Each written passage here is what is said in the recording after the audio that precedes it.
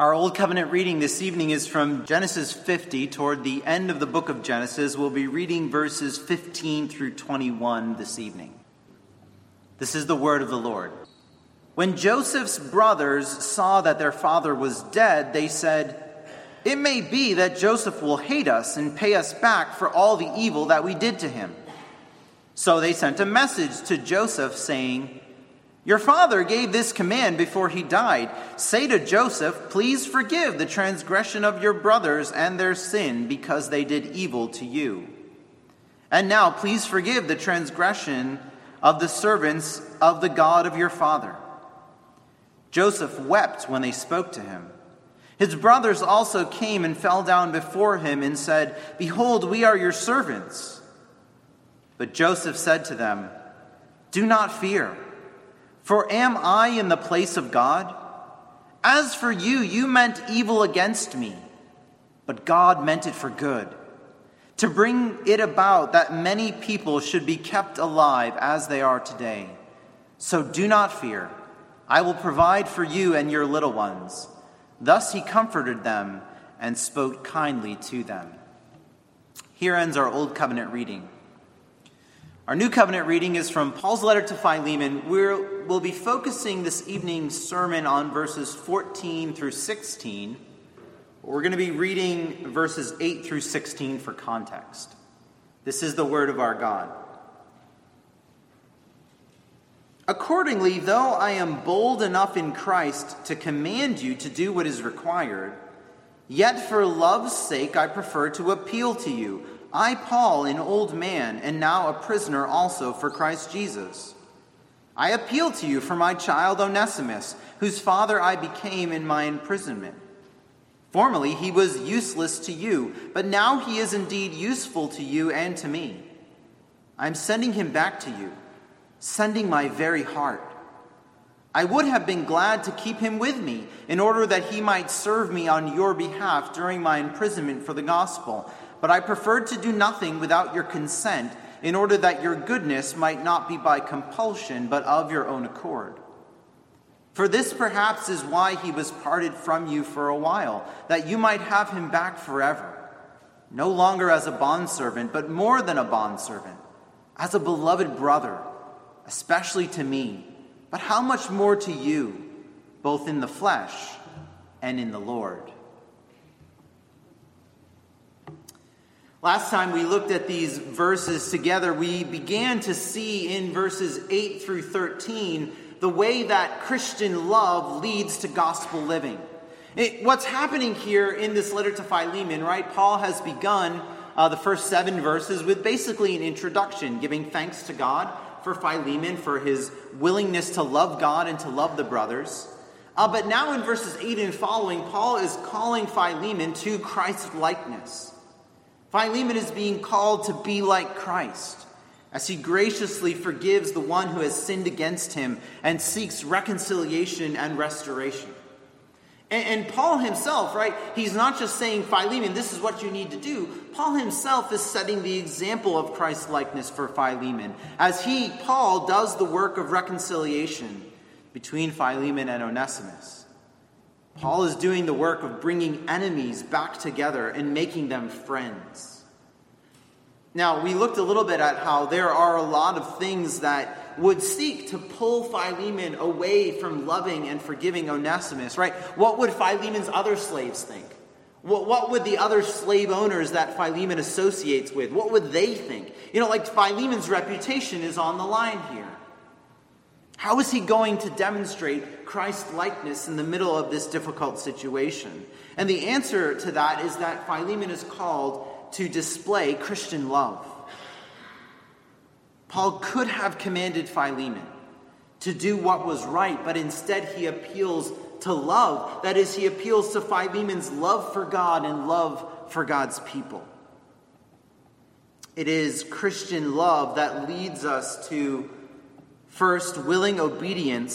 Second, gospel usefulness. Third, doing the good. And fourth, loving the beloved. Now, so last time we looked at the first two, right? We looked at the way that Christian love leads to willing obedience and gospel usefulness.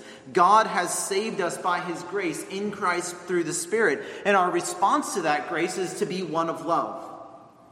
And it is that love for God, because of what he has done, that leads us to willingly and joyfully desire to obey him. Love leads to action. Right? It doesn't do any good if you tell someone that you love them and you never do anything for them. We also saw that an important aspect of this love in action is gospel usefulness. Onesimus had once been a useless slave, but now he is useful not just as a slave, but also as a minister of the gospel. In fact, it's actually quite interesting that this Onesimus that we meet here in this letter to Philemon, it seems quite possible that he is the Onesimus mentioned by Ignatius. That this Onesimus mentioned by Ignatius was the one who became a bishop of Ephesus.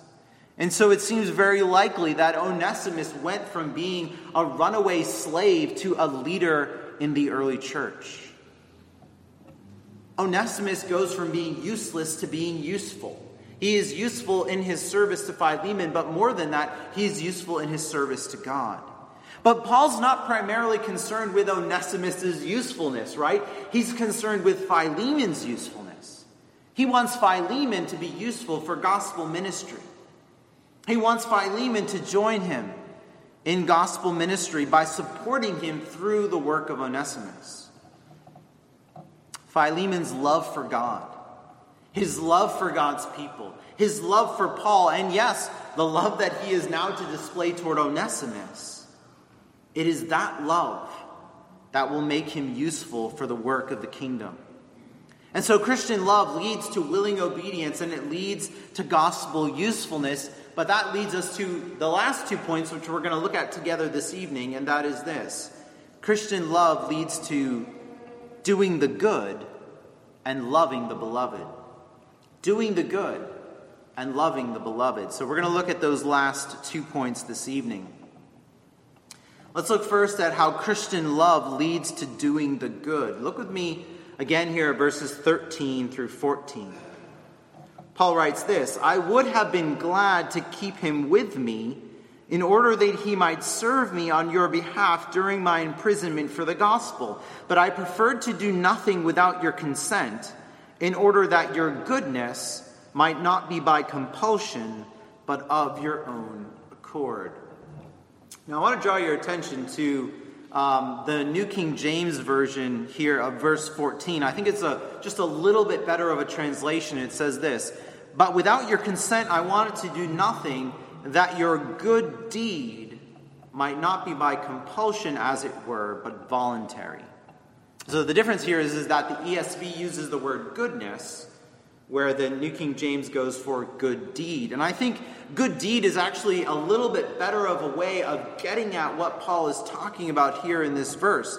Paul is very clearly telling Philemon that forgiving Onesimus is the good thing to do. And he wants Philemon to willingly agree to do this good thing. Now what's interesting is that throughout this letter, Paul expresses confidence that Philemon will do what is right and what is good. Willing obedience is a fruit of having grasped the grace of the gospel in our own lives. And Philemon had grasped that grace. So Paul is calling him to the willing obedience that comes with grasping that grace. And that willing obedience is meant to produce good works in our lives. The thing is here, Paul isn't merely interested in Onesimus being released from slavery. I think it does become clear that that is what he wants, but that's not the only thing he's interested in, right? Paul is interested in having Onesimus come and join him in the work of gospel ministry. Philemon doing the good thing is not just about freeing a slave. I think that's actually important, because if that was the only thing Paul was driving at, Philemon, you got to release your slave. He would have said for Philemon to release all the rest of his slaves, right? That's not the only thing that Paul is driving at. The good thing that Philemon to do is also about forgiving a brother, participating with that brother and the Apostle Paul in the work of gospel ministry. And also it's important to notice Paul isn't just after Philemon doing good things for other people. He wants that to happen, but he is also after Philemon's own good. He's leading him toward the good, toward willing obedience to God that brings blessing. Because God loves a cheerful giver, and that's what Paul wants for Philemon. Now, because we want to strongly affirm that salvation is by grace alone through faith alone, and we must strongly affirm that, but because we want to do that, sometimes we're a little bit shy of talking about good works. Right? Good works get abused all the time, right? They're often presented as ways of earning righteousness with God, ways of earning merit and favor. The Roman Catholic Church does this, right? There's like a treasury of merit. You can build up good works, and if you've got leftovers, you put it in there. Well, most of us don't, but Paul and Mary and stuff did, and we can go get some of that. That's obviously, we're not thinking of that as the way that good works function in the life of the believer. But sometimes because we've seen that abuse, we're a little bit afraid to talk about good works in our own lives. The best solution to that is simply to realize that Jesus talked about good works. And in keeping with the plain teaching of Jesus, Paul talked about good works. Jesus said this in Matthew 5:16, "Let your light shine before others so that they may see your good works and give glory to your Father who is in heaven." Paul says in Ephesians 2:10, one of my favorite verses in all of Scripture, "For we are his workmanship, created in Christ Jesus for good works, which God prepared beforehand that we should walk in them." And then, of course, the book of James, right? We've been going through James in our morning services. James very plainly tells us that faith apart from works is useless. We don't have to shy away from talking about and pursuing good works in our lives. I think the important thing for us to understand is how to put good works in their proper perspective in the Christian life. See, in justification, God declares us righteous. He reckons all our sin to Christ's account, and he reckons Christ's righteousness, both his active and passive righteousness, to our account. In other words, Christ lives the life that we could not live, and he dies the death that we could not die. And on the basis of that, on the basis of Christ's work, God looks at us and he says, "Not guilty." That's justification, and it's all of grace. We do nothing to receive that declaration from God that says, "You are not guilty." We receive that by faith in Christ alone. Well, then in sanctification, God in Christ through the Spirit actually pours holiness into us. Stop and think about that for a minute. He actually not only declares us righteous and holy, he makes us righteous and holy. But see, this pouring holiness into us in sanctification is not the reason for our justification, it's the result of our justification. Because God has made us his children by grace, he chooses by grace to make us inwardly righteous and holy. Sanctification is God working in us to transform us more and more into the image of Christ. In Ephesians 4:24, Paul tells us to put on the new self created after the likeness of God in true righteousness and holiness.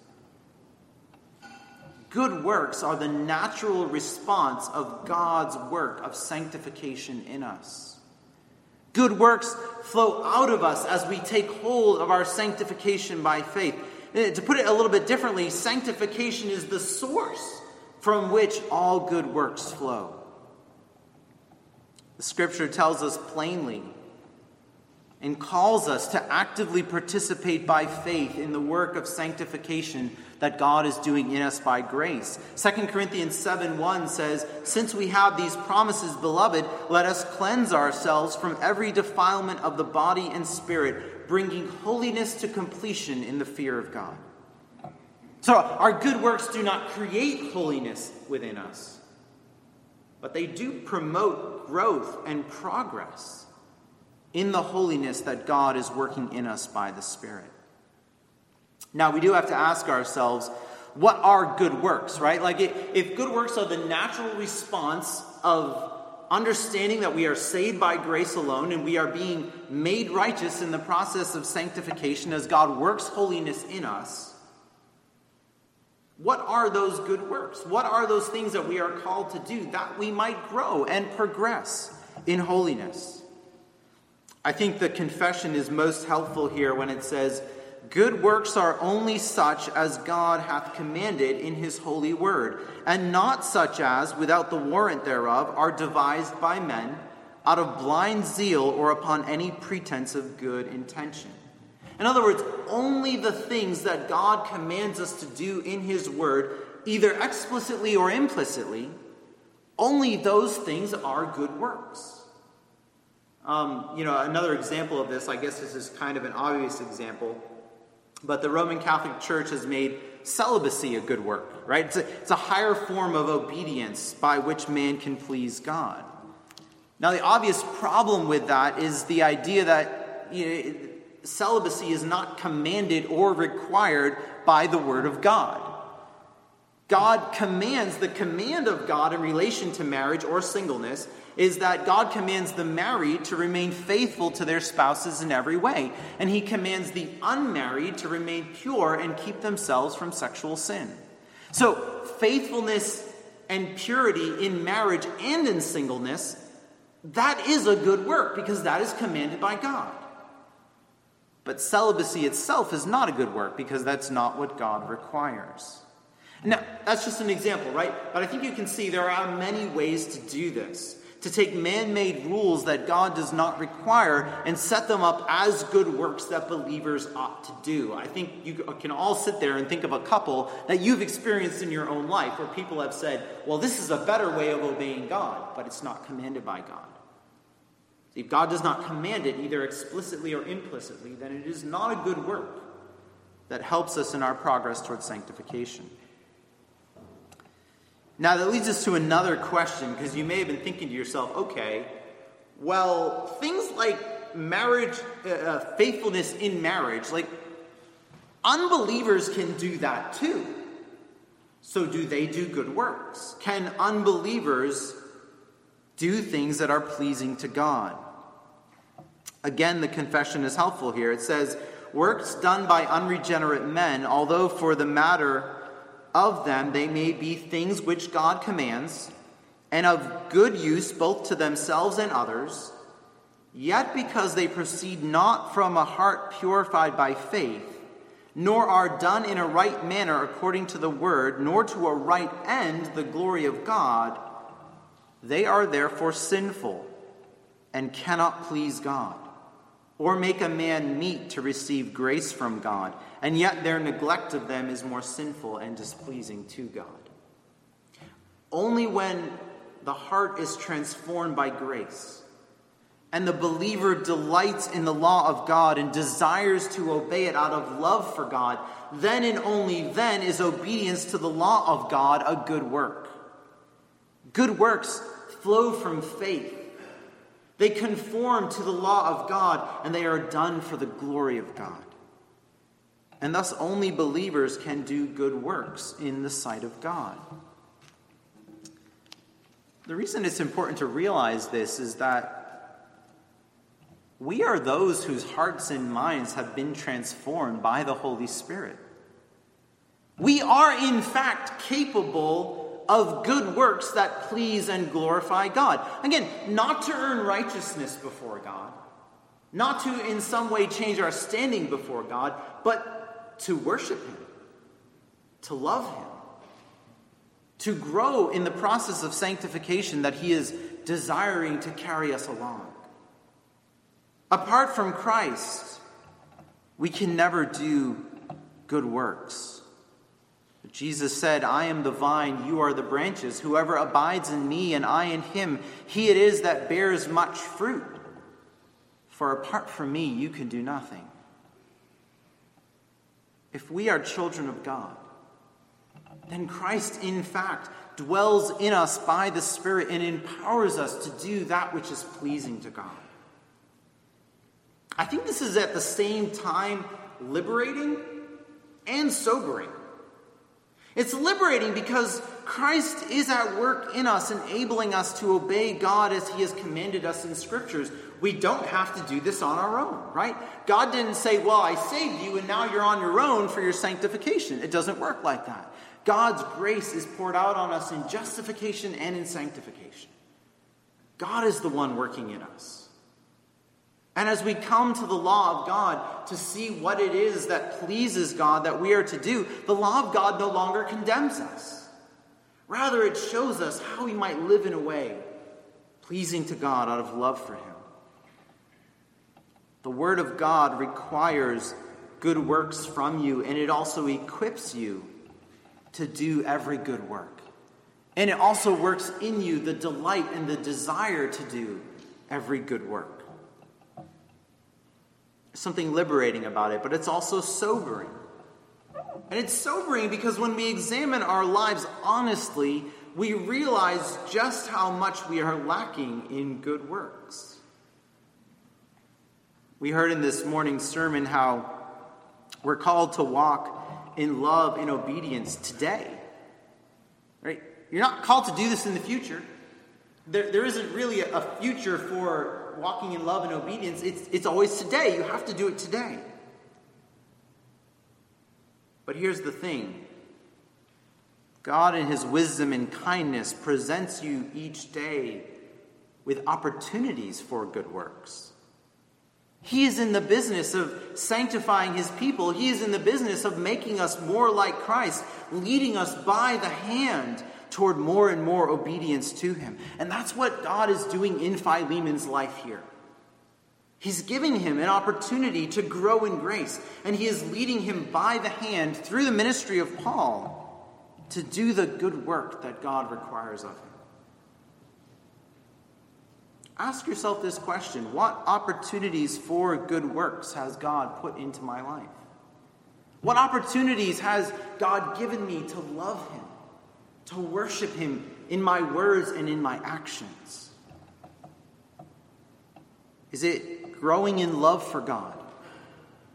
Is it growing in love for God's people? Is it growing in forgiveness, in patience, purity, joy, contentment, humility, reliance on God, kindness in actions and in speech? What is it that God is working in your life and presenting you with opportunities to do? The thing about this is God doesn't only give us opportunities for good works in the areas where we are strong. I think we would like that, you know. God, I'm actually really strong at serving people. Couldn't I have opportunities to do that?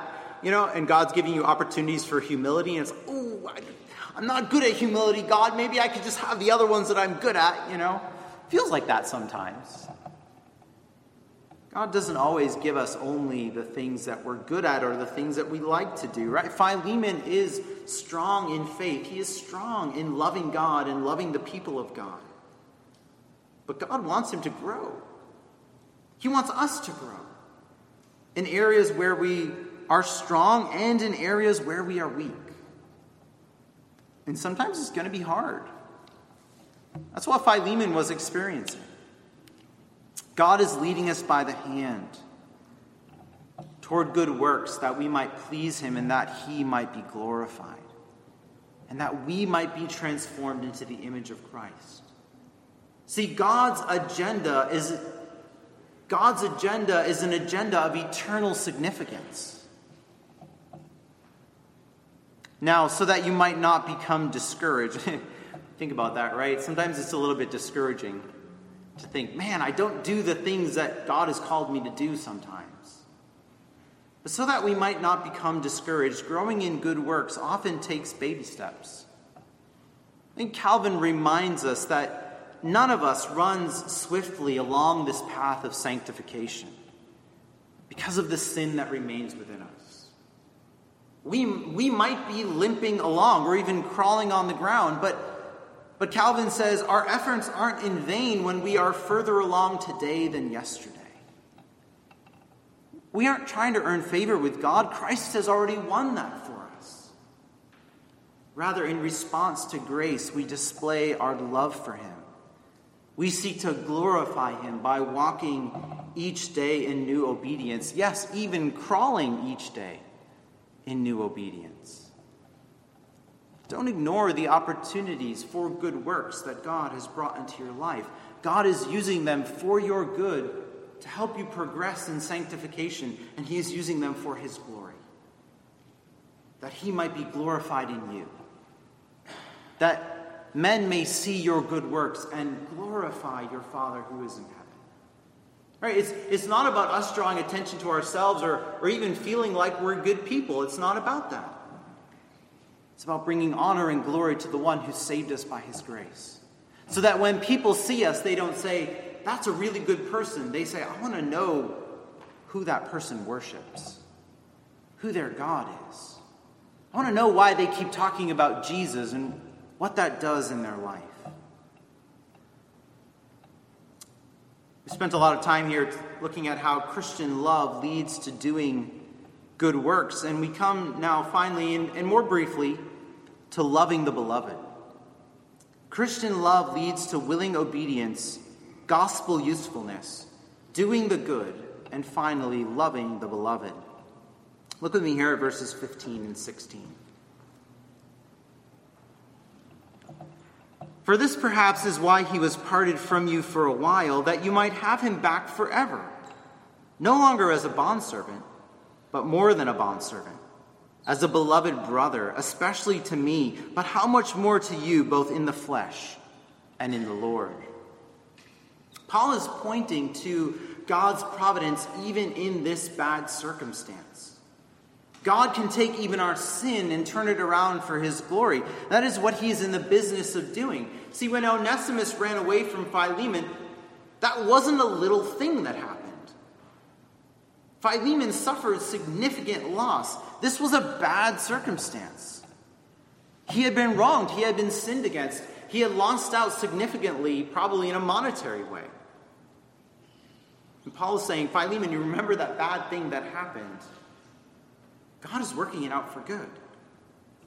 Now, an example of this is what we looked at in our Old Covenant reading, the story of Joseph. His brothers sold him into slavery in Egypt. They sinned against him. They harmed him. They betrayed him, their own flesh and blood. They should have protected him. They should have been their brother's keeper, but they refused to be. Instead, they tried to get rid of him, and they didn't care if he died along the way. But God worked that bad circumstance out to save Egypt and the surrounding area. And the family of Jacob. God used that to fulfill his covenant promises to Abraham, Isaac, and Jacob. That the people of Israel might grow and thrive, even as God had promised. Joseph says, you meant evil against me, but God meant it for good. See, understanding God's providence led Joseph to see what had happened from God's perspective. It didn't take away the sin of his brothers, right? That sin still happened, and it still hurt. But understanding God's providence allowed Joseph to forgive his brothers. And the same was supposed to be true of Philemon. When Onesimus ran away, he hurt Philemon, probably in more than one way. He meant it for evil. He meant to harm Philemon. But God meant it for good. The knowledge of God's providence, as Philemon understands this, right? It didn't undo Onesimus' sin. Onesimus still has to come back and repent and seek forgiveness. But Paul is arguing that Philemon understanding what God is doing should lead him to forgiveness. Onesimus' heart has been changed by what has happened. Even if he had remained with Philemon, if his heart had never changed, he would not have been a useful slave. But his leaving has turned out for good in a way that no one could have expected. His sins separated him from Philemon for a time, but God has worked it out that they might be united together forever. Not just as master and slave, because that did happen, but as brother and brother. They are brothers in Christ. They are united together as the people of God for all eternity. Philemon had lost Onesimus for a short while, but the advantage that he receives from this circumstance is lasting. He has received a faithful slave, one who is willing to work to glorify God in all that he does. In Colossians 3, verses 22 through the beginning of chapter 4, Paul tells slaves to work faithfully for their heavenly masters as if they are working for the Lord. And he tells masters to treat their slaves justly and fairly because they themselves are slaves of Christ. Now, think about Paul's saying this to slaves and he's saying it to masters with the possibility that, one is a believer and one is not. And so you have to be faithful to God either way. But how much more when both of them are believers? How much more when they are brothers and sisters in Christ? Philemon and Onesimus together are beloved brothers in Christ. I think Philemon may have been tempted to view Onesimus as a slave in the flesh, but a brother in Christ. Okay, I'm your brother in Christ, but you're still my slave, Onesimus. And Paul says to him, both in the flesh and in the Lord. Onesimus is a brother, in the flesh and in the Lord. See, this reality affected the way that Christian masters and slaves related to each other, and this shows the bond that we have together in Christ. We can only see one another as brothers and sisters. There's a lot of talk, we don't have to go into this obviously, but there's a lot of talk going around about social justice even in the church. And okay, maybe we should have that conversation, but I think what's being forgotten in the midst of these conversations is that we are brothers and sisters.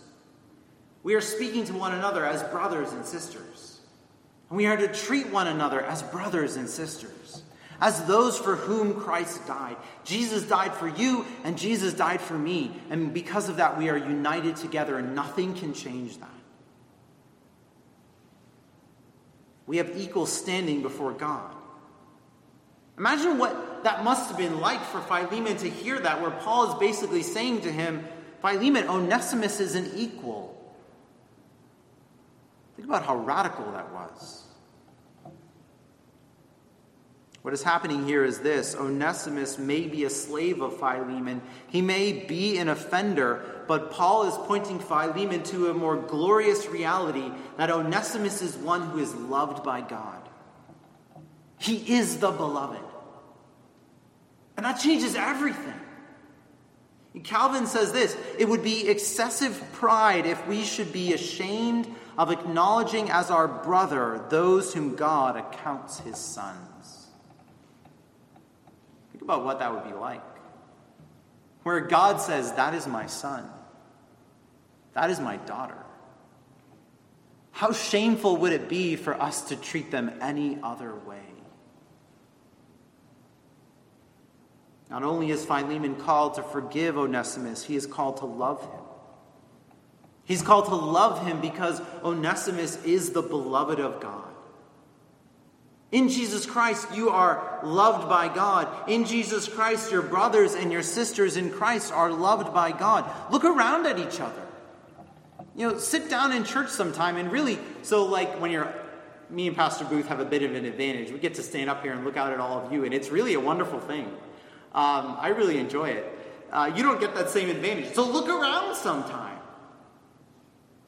and realize that those sitting next to you are those for whom Christ died. Each and every one of you who has put your faith and trust in Jesus Christ, you are united to Christ. And your brothers and your sisters, they are united to Christ.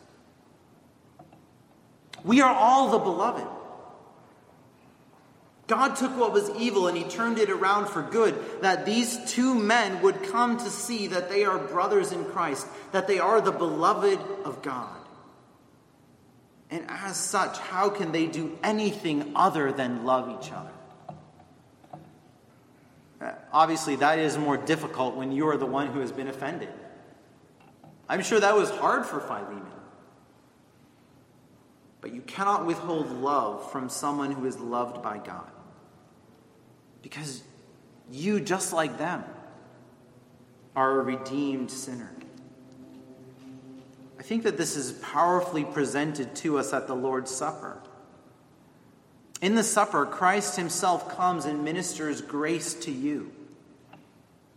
And again, look around at your brothers and your sisters who each take the wine and the bread from the tray, and recognize Christ is ministering grace to them. Right? We had Judah's baptism this morning. What does that show us? Christ is ministering grace to Judah. He is a brother to all of us.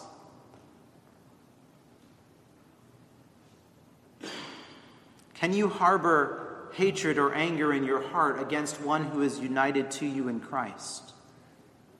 Can you, who have been forgiven an enormous debt, a debt that you could never pay, can you hold against a fellow believer the very small debt that they owe you? Because let's face it, when someone has sinned against us, that little sin, like sometimes we treat it like it's, the worst possible thing that could ever happen, but it's very small in comparison to our sin against a holy God. We have been forgiven that great debt. You can't withhold love from those for whom Christ died. It's easy to love those who love us. It's easy to love those who return the love that we show them. But anyone can do that. Remember, Jesus said even unbelievers can do that. We as the children of God are called to a different kind of love. In Luke chapter 6, our Lord Jesus says these words, "If you love those who love you, what benefit is that to you? For even sinners love those who love them. And if you do good to those who do good to you, what benefit is that to you? For even sinners do the same. And if you lend to those from whom you expect to receive, what credit is that to you? Even sinners lend to sinners to get back the same amount. But love your enemies and do good and lend, expecting nothing in return, and your reward will be great, and you will be sons of the Most High. For he is kind to the ungrateful and to the evil. Be merciful, even as your Father is merciful." Amen.